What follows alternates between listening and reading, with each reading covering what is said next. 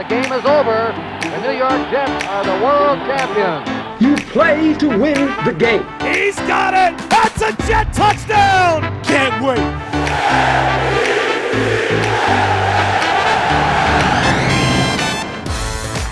You're listening to the official Jets podcast, a Jets 360 production.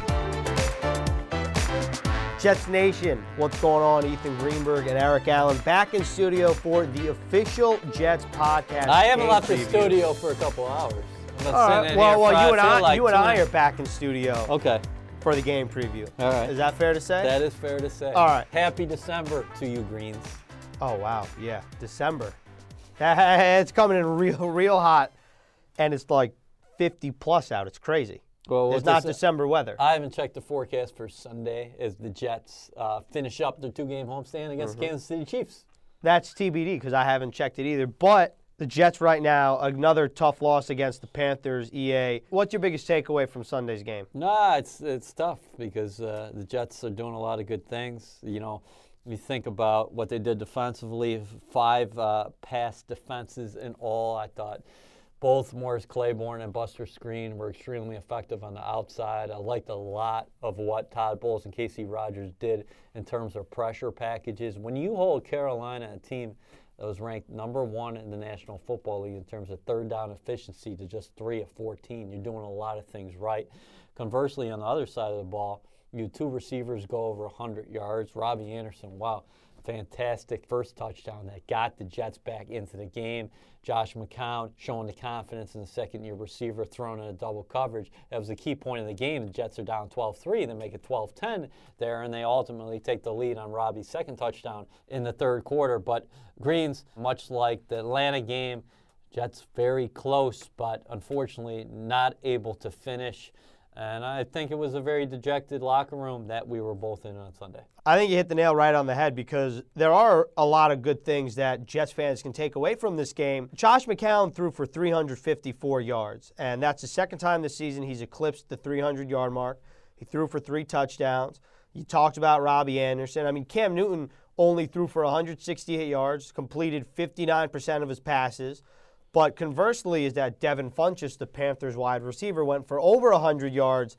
And so it is kind of a different game in that sense because we've heard so much about finishing, climbing over the hump, and is one of those games. And I think dejected is the perfect word for it. So moving on to this Chiefs team, you talk about a desperate team clawing for a victory. I mean, I don't think anyone fits the bill more than the Kansas City Chiefs because they're on a 5 out of 6 slide. But they started off the season smoking hot. Yeah, both teams actually entering this contest with 5 losses in their last 6 games. The Chiefs opening night at Gillette Stadium, I think they had more than 500 total yards of offense. Kareem Hunt with a great introduction to the National Football League. Tyreek Hill, Travis Kelce.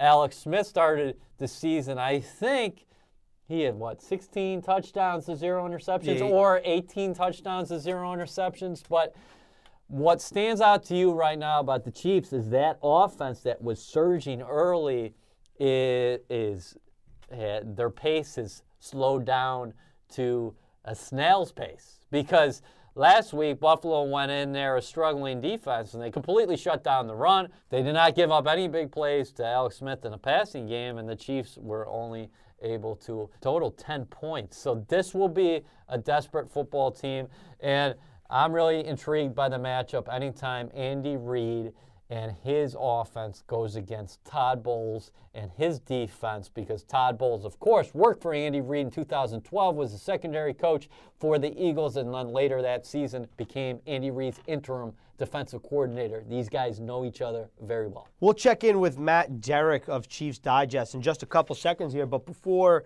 we bring him in, what do you think has caused this Kansas City offense that had a lot of folks believing they would be sitting atop the AFC at this point in the season, and now they're scrambling for a hold in the AFC West? When I see a struggling offense, I always start up front with the offensive line. I don't even look at the quarterback. So to me, when you see Kareem Hunt being completely shut down by the Bills, what that tells me is Buffalo's sending a lot of guys in the box, And Kansas City is not getting plays down the field like they did early in the season. Because if you get plays down the field, that's going to loosen up that box. So right now, if the Chiefs can't get a run game going, then it's one-dimensional, and people are taking away Tyreek Hill down the field. Travis Kelce's a very impressive tight end, the favorite target of Alex Smith. But you're not going to win just having short gains all the time. You need explosion plays offensively. Conversely, that's what I love about the Jets right now. You're seeing some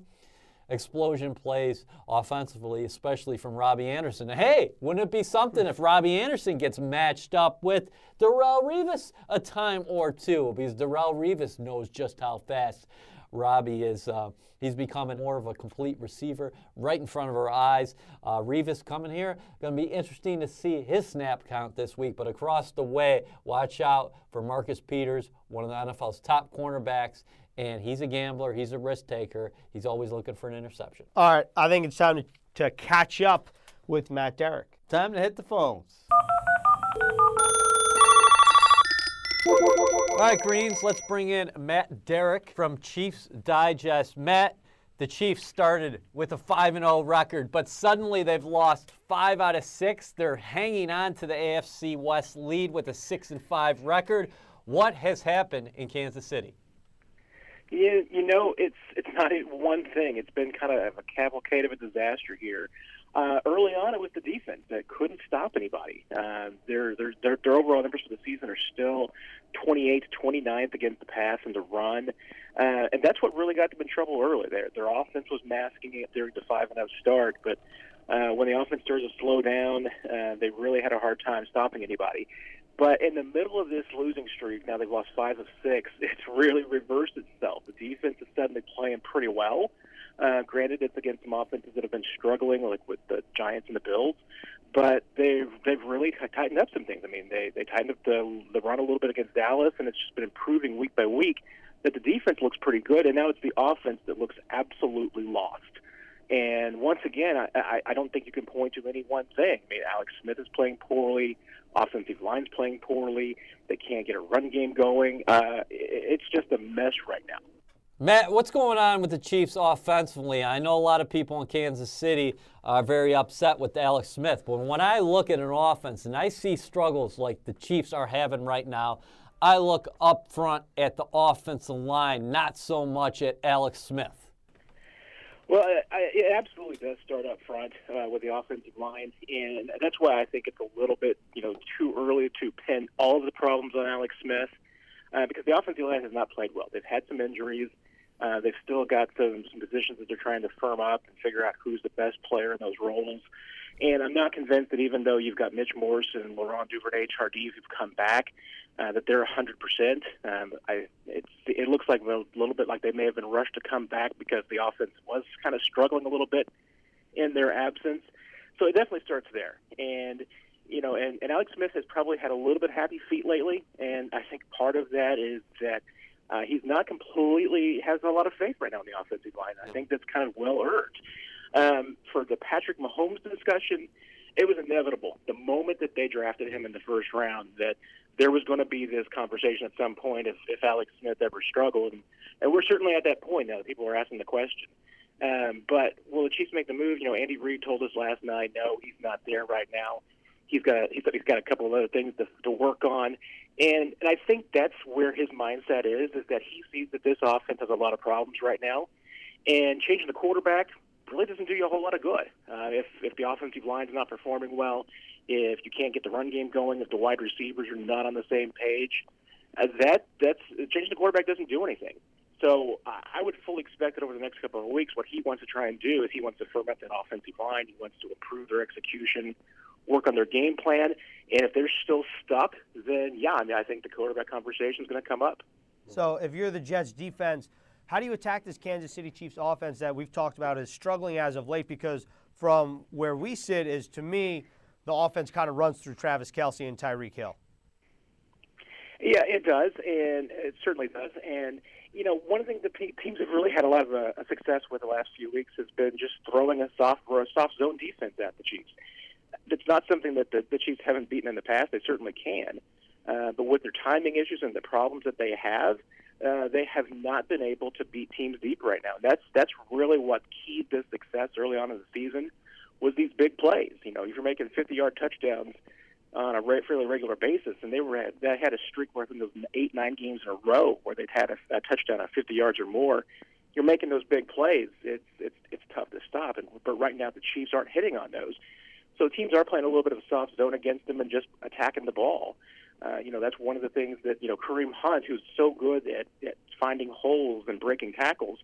Right now, teams are hitting him at the line of scrimmage, and when you do that, when you attack like that, it's difficult to then just be able to move forward and pick up yards. So that's what teams have been doing lately, and I fully expected after last year's game at Arrowhead, I know there's guys still on that Jets team that have a lot of pride, and they don't want to see a repeat of what happened at Arrowhead last year. We're talking Chiefs football with Matt Derrick from Chiefs Digest.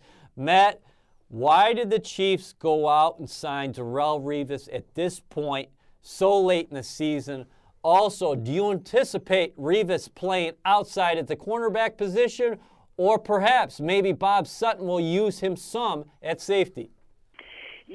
That's a great question. I don't know that we're going to see him at safety right off the bat. What the Chiefs like to do with their 3-4 sub packages is they've got Steven Nelson, who starts at right corner, and then he typically moves into the slot, and a nickel corner comes in his place on the right side. That's where it seems most likely would be Revis's role eventually, is playing that right corner in sub packages. They play a lot of those sub packages, so it could end up being 50-60% of the snaps from just that alone. But they really like Steven Nelson in the slot, so I don't think that they're going to be necessarily using Revis there. They certainly could. I think they want to right now. They're going to probably test a few things to find out what really is their best secondary package. But a big part of the reason why they were signing him was just they were just giving up too many yards through the air. They've got Marcus Peters on one side, who has been a pretty effective shutdown corner. But what it's led teams to do is just to attack that right side of the defense. And Terrence Mitchell, he'd been benched for a few games, came back, looked like he had really kind of fixed up some things and tightened up some things in his game. But he had through the first half of the season given up more yards than any other corner in the league. And a big reason for that was just teams were just continually attacking that side of the field to avoid Marcus Peters. Matt, I got a tremendous amount of respect for Bob Sutton. He was here for close to 15 years as the Jets defensive assistant. Now, of course, he's a defensive coordinator for the Kansas City Chiefs. He has one of the finer cornerbacks in the National Football League in Marcus Peters. How do they use Peters right now? And is it possible he shadows one of the hottest receivers in the NFL right now, Robby Anderson? That's one thing that Sutton has not done in Kansas City, is ever let his guys travel. He has definitely set them aside those two sections of the field, and Marcus Peters has been locked down there at left corner. He's never moved or traveled. So I don't think so. I mean, that's generally what he has done in Kansas City over the last 5 seasons has always been to lock down those corners and then move his slot to wherever he needs to. So I'm imagining that Revis is probably going to play a lot of that right corner because Nelson, that his stronger position is in the slot. So that's where I imagine he will be. But, it's hard to tell because the signing of Revis is certainly a game changer to a degree with his defense if he's healthy. How do you think the Chiefs have handled the loss of Eric Berry, and what is the safety landscape now without Berry? Because with Robby Anderson being on a tear, maybe the Jets will take a few shots deep. Yeah, that's really been interesting because with Berry going out, what they've really had to do is lean a lot more on Dan Sorensen as that strong safety role, and Sorensen is probably one of the better third safeties in the league. He's a very aggressive player. He's a hard hitter, but coverage is not necessarily his forte. He doesn't have quite the speed that Berry has and the coverage reading abilities that Berry has. So teams have kind of beat them a little bit there, and they've also have played with struggling trying to figure out the right 3-4 lineup and their inside linebackers. They've played a lot of safeties in the box, so I think that has exposed them deep a little bit. The last couple of weeks, Reggie Ragland, who they picked up from Buffalo, has really stepped up in that big nickel role. So it's allowed them to go with more of a 3-4 traditional front and allowing those safeties to play a little bit deeper. And I do think that certainly helped because the defense has looked tighter. They haven't been giving up as many big plays through the air. So when the Chiefs are in that formation, they look like they're rocking and rolling right now. It's when they do go to their deeper, nickel and dime packages and have more secondary players on the field that I think they get a little bit exposed. Justin Houston still rocking and rolling, leading the team, I believe, with 8.5 sacks. Across the way, are the Chiefs getting good production away from Houston? That's really been the struggle because Houston has had a pretty good season overall. I mean, he's had some slumps, and a big part of that has just been that teams have been able to double and even triple team him at times. Dee Ford, who is typically on the other side of the defense from Houston, has been banged up. He's got a bad back. He's only played 6 games this season, so he's really missed a lot of time. Tamba Lee, who has only played 2 games this year, he was on the PUP list first half of the season. We've got a rookie, Tano Passanio, who shows a lot of promise, but they have only been getting him a handful of snaps per game. So as a result, Houston's had to play a lot out there. He's almost become an every down linebacker.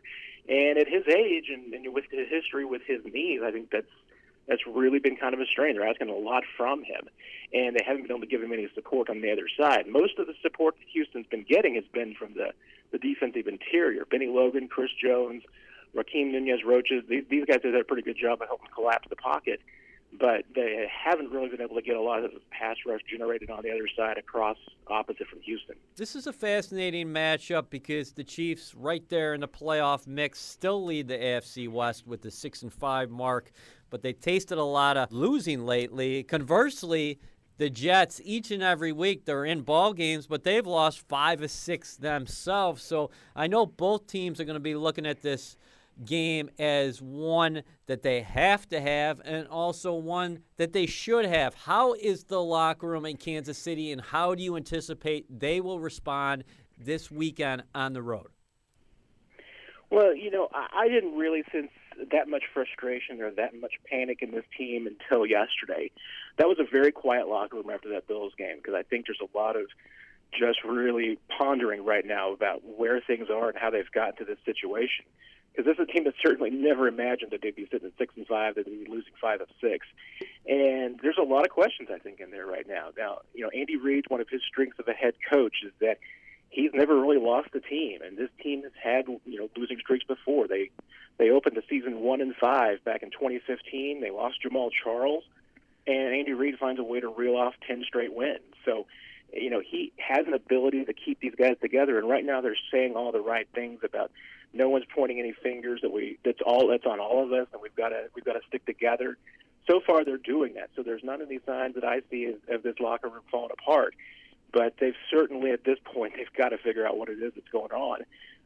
But Chiefs have been huge, big favorites. The last 2 weeks, there were teams that were coming off big losses on losing streaks and haven't been able to beat them yet. So at this point, it's hard to imagine the Chiefs, going into this game feeling like they're the favorites in any way in this game. They've got to feel like that they're the underdogs the way they're playing right now. You can follow him at Matt Derrick on Twitter.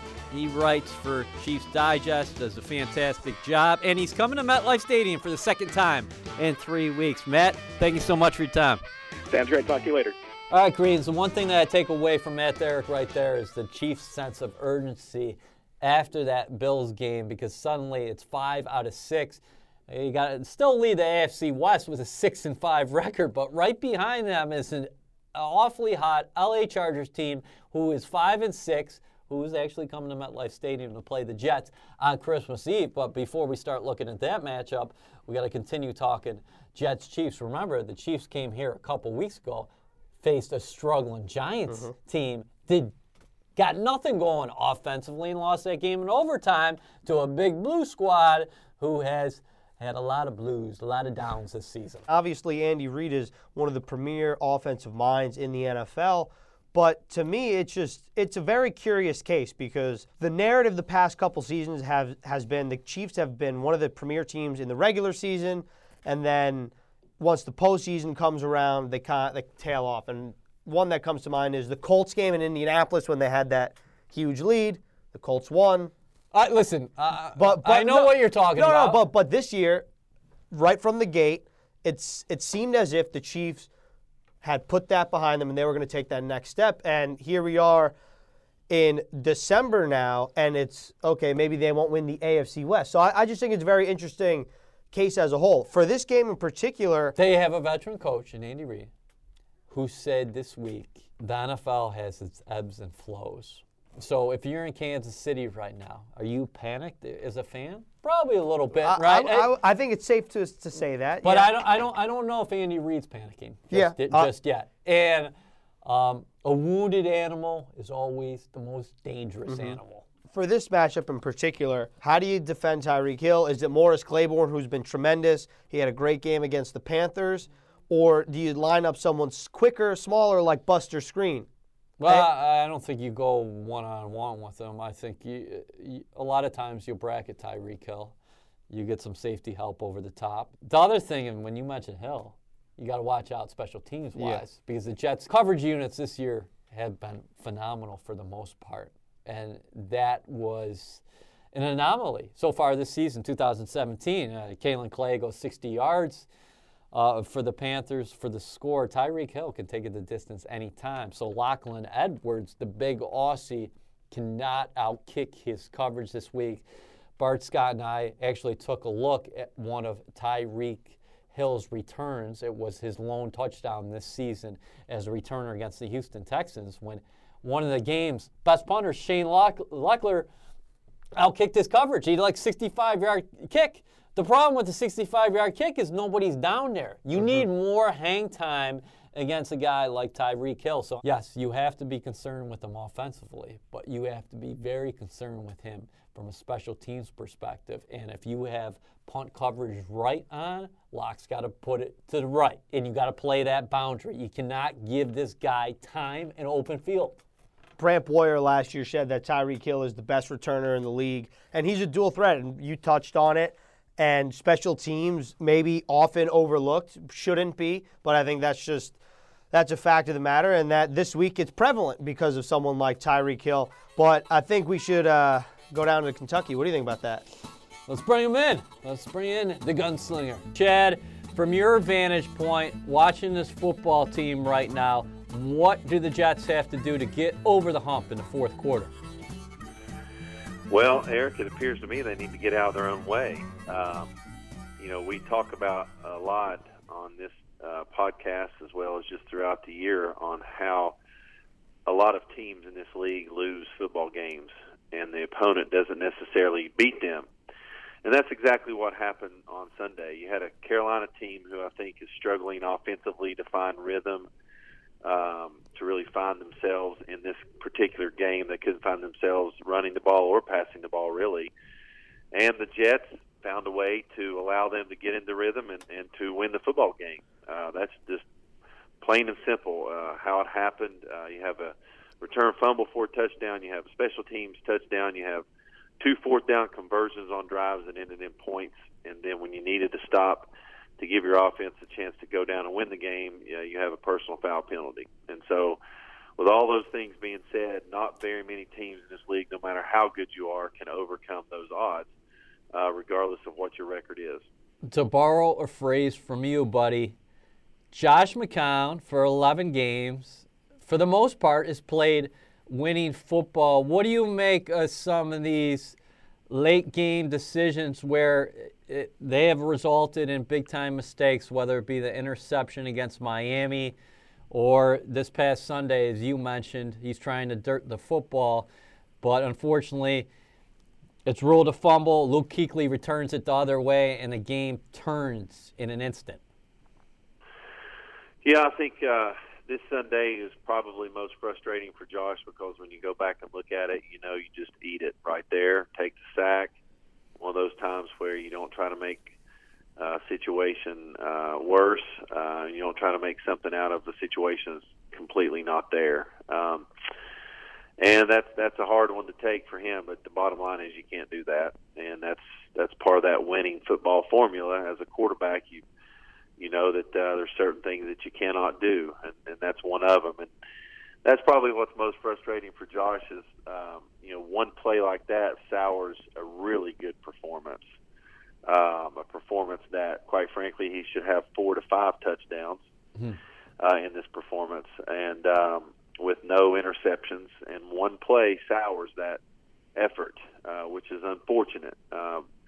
because there's a lot of teams that are having these type of quarterback plays that are able to overcome them. And unfortunately for the Jets, the margin of error for victory is so small that none of these plays can happen in a negative fashion in order to give the Jets a chance to win. Chad, it seemed that the Jets might have had difficulty entering the game, moving the football, only because the Panthers came into Sunday's contest with the second overall defense, and Josh McCown threw for 354 yards, the second time this season that he's eclipsed the 300 mark, threw 3 touchdown passes. You said it should have been 4 or 5. What made the offense so successful against this Panthers defense that really hasn't shown a lot of weakness all year? Well, I think the Jets came out and did a great job of saying, you know what, with this defense being so good, and they've always been good against the run, that we have to make some hay on first and second down with our passing game, and they were able to do that. You also had the big play ability. The Jets were able to use Robby Anderson down the field and make some big plays. And against a team that is as consistent as the Panthers, the Jets were able to find some chunk yardage plays to make these drives a little bit smoother and a little bit easier for them. And that's what they were able to do on first and second down, which that allowed them to score those 27 points. What's the ceiling on Robby Anderson right now? He's got touchdowns in 5 consecutive games. He's coming off a career-best performance, 2 touchdowns, nearly 150 yards through the air. Josh McCown is developing more confidence in him by the week. You can see that happening. I think before the season, a lot of people said, yeah, Robby Anderson, he's a speed receiver. But now he's adding to that repertoire. Can he be a number 1 receiver in the National Football League? Well, the key for Robby Anderson is to continually make a play or two down the field, which then allows his speed to be used on the shorter routes and the intermediate routes and those go-to type situations, because they know he has proven he can go down the field and make plays. The touchdown catch in double coverage was a huge play for Robby and the Jets, but even for how you can use Robby to attack, because he's a lot of times when people refer to, quote, a speed receiver, they know if you let him get behind, he's going to make a play or two. But this guy's been able to make plays in traffic, make plays down the field, which now creates that threat. And so that then loosens up the coverage on the shorter and intermediate routes for him to not only be a down-the-field threat, but he's a threat anytime. And that's important, because now you can see that the quarterback in McCown has really developed confidence in him and just doesn't look for Robby down the field. He looks for Robby all over the field. And that's a completely different mindset. And then when you add in Curse, a bigger receiver that can also make plays, then you feel pretty good about that 1-2 punch. How much did you appreciate that second touchdown? McCown looks over the middle, flushed out of the pocket, rolls to his right at the 40, directing traffic, heaves one down the sideline. Robby Anderson wide open. He's got it. That's a Jet touchdown. That was a broken play. That was all schoolyard between Josh McCown and Robby Anderson. McCown pointed deep. Anderson saw him, took off, and the Jets have the lead. Well, that's next level football as far as a quarterback and receiver truly understanding each other and feeling really comfortable with each other. You also have a receiver in Robby Anderson who he did a great job of not stepping out of bounds, understanding where he was. That's some next level things there as far as quarterback play, receiver play, and just good football between two teammates that you, quite frankly, you can't coach. That is a feel, and kudos to them for being able to work hard throughout the year to gain that feel for each other. It's not like these guys have played with each other for years and years. You typically see those types of plays with quarterbacks and receivers that have played 4 to 6 years together. This is a one-year occurrence, which is quite impressive. What needs to happen for the Jets to have success this upcoming Sunday against the Chiefs, against the defense that started off kind of slow in the beginning of the year, has come on as of late, and has one of the premier corners in the National Football League in Marcus Peters, and then, of course, Darrelle Revis, the former Jet, making his debut as a Kansas City Chief at MetLife Stadium? Well, first of all, you are playing a team who typically does not beat itself. Alex Smith, the quarterback, is that way, and the team has adopted that type of mentality. On the flip side, you're also playing a team that is completely struggling for an identity and looking for a glimmer of hope, looking for a spark. And so as a team, the Jets cannot give the Chiefs a spark. They cannot ignite their flame and be able to, be the reason that the Chiefs find their way again, because they are completely sputtering right now. And they're just looking for a team to kind of spark them. What do you expect happening, though? Because this is a Chiefs team that from afar looks like they are in free fall. But I would have said the same thing about the Buffalo Bills last week, who went to Arrowhead on a 3-game losing streak, and they shut down the Chiefs. Now you got a Kansas City team who was at MetLife Stadium a couple weeks ago against the New York Giants. They couldn't do anything offensively. So what do you think happens, and how about your thoughts on the game inside the game, the play caller Andy Reid, and a former guy on his staff in Philadelphia, Todd Bowles, the respect factor right there, and what goes into developing game plans on each side between those two? Well, I think for the Jets and for Coach Bowles, they still realize that this Chiefs team, they have playmakers, and they have players that can change a game with one play, be it speed, physicality, ball skills, all those different things. They also have a defense and a coordinator in Bob Sutton that Coach Bowles is familiar with that has the ability to make plays and get turnovers and change the game as well. So although this is a struggling team, you've got to be really concerned about, okay, how do we not give them those opportunities? How do we make them earn everything that they get, both defensively and offensively? And so that does play into the play calling. It doesn't mean you're going to be conservative, but at the same time, you're going to make sure that you eliminate as many chances as possible for these guys to get loose, as well as defensively for them to make plays either through sacks or interceptions. And so as an offense, player-wise, ball security is the number one key to this game. Just like we said when the Jets played the Bills, it would be a game that the team that turns the ball over will probably lose, and that's exactly what happened. Yep. And so this is going to be one of those similar games. You have a quarterback that's similar to Tyrod Taylor and the Bills that takes care of the football historically, doesn't give the opponent chances. You have a defense that likes to try to take the ball away, but at the same time, they don't give up a whole lot. When you look at the Bills-Chiefs game, it's a 16-10 game, so you know it's not just a high-scoring affair. It's going to be one of those games that probably, if everything's played equal, should be a 17-14 game, go either way.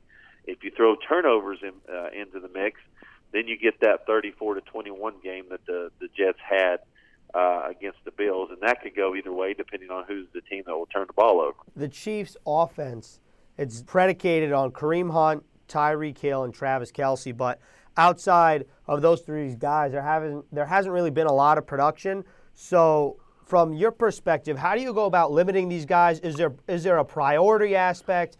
And how do you expect Coach Bowles to attack these three guys on the Chiefs offense that have been boom or bust so far this season?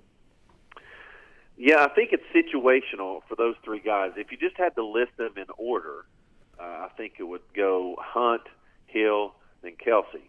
But in each situation, one of those players comes to the forefront, whether it be red zone with Kelce, whether it be down the field chunk plays with Hill, first down production with Hunt, those types of things. Whatever those situations are as they do their film study, then you've got to push one in front of the other. So it's going to be important that the Jets defense, as players, are really understanding situational awareness and understand what each situation brings and who that number one is. And a great defense and a great coordinator always figures out who the number one option is, take that away, make the 2 and 3 beat you.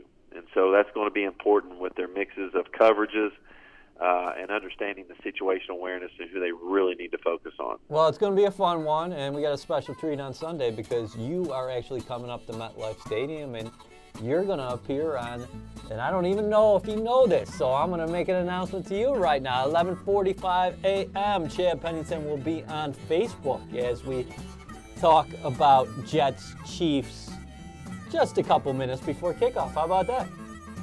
Wow, it's awesome to be on a need-to-know basis. Honestly, I didn't know that until now. So, hey, like any good quarterback will do, you make an audible and you roll with it. We'll see you up here this weekend, buddy. Okay, guys, thanks. EA, something that I thought was pretty interesting is that when we asked Chad about how do you rank the Chiefs' playmakers in Kareem Hunt, Tyreek Hill, and Travis Kelce, he said that it's really dependent on situational football. I think that's a tremendous point that I think fans have to take notice for, because obviously on paper the Chiefs have a good offense that can attack you in many ways, but it just depends on what they're faced with. And Kareem Hunt, as a rookie, a third-round pick, has torched the league in the beginning of the season. And Travis Kelce, we didn't touch on him yet, but he's one of the league's best tight ends, and he's been doing it for a long time. Not to mention, he's Alex Smith's safety blanket. The Jets did play Greg Olsen for a little bit on Sunday before he exited. That was a tough break for the Panthers. But with that being said, I think this is a game where you got to set the edge, because they're deadly. Kareem Hunt is deadly if he gets to the edge. Jordan Jenkins does a thankless job for this team at times, and he plays a strong side linebacker where he's playing over the tight end. He's turning things inside so the other guys can get tackles. I think Demario Davis and Darren Lee are both playing at a high level. I think you might see the Jets play this a little bit differently this week. They went to the blitz early and often against the Carolina Panthers, but if you load the box against Kansas City, of late they have shown an inability to beat you down the field. So if the Jets can play this thing in a phone booth, I wouldn't worry about it. Jamal Adams probably sees a lot of Travis Kelce, you would think. And you talked about Morris Claiborne before. Maybe he sees a lot of Tyreek Hill, but he'll have some safety help at times. And my thing is, for Kansas City, who is that other guy who is going to beat you? The one thing that Pennington did mention is that Alex Smith will run the football. So, but again, you just don't want them to get any confidence, because right now they're in a funk, and they're used to being in a funk. So the Jets so far have shown the ability to bounce back, be ready, play with juice, energy, and passion each and every week. That's what I anticipate Sunday against the Chiefs. All right, and that's all we have here on the official Jets podcast game preview. Again, Jets-Chiefs this Sunday, 1 p.m. MetLife Stadium, the second to last home game in MetLife Stadium this season. It's weird to think about, but that's a fact, in that the Jets' final home game will be, Christmas Eve? Christmas Eve against the Chargers. So after this, it's 3 or 4 on the road, starting in Denver, then New Orleans. It's a homecoming for John Morton, who'll go back and face one of his former mentors, and Sean Payton, of course. And then the season will end against the New England Patriots on New Year's Eve.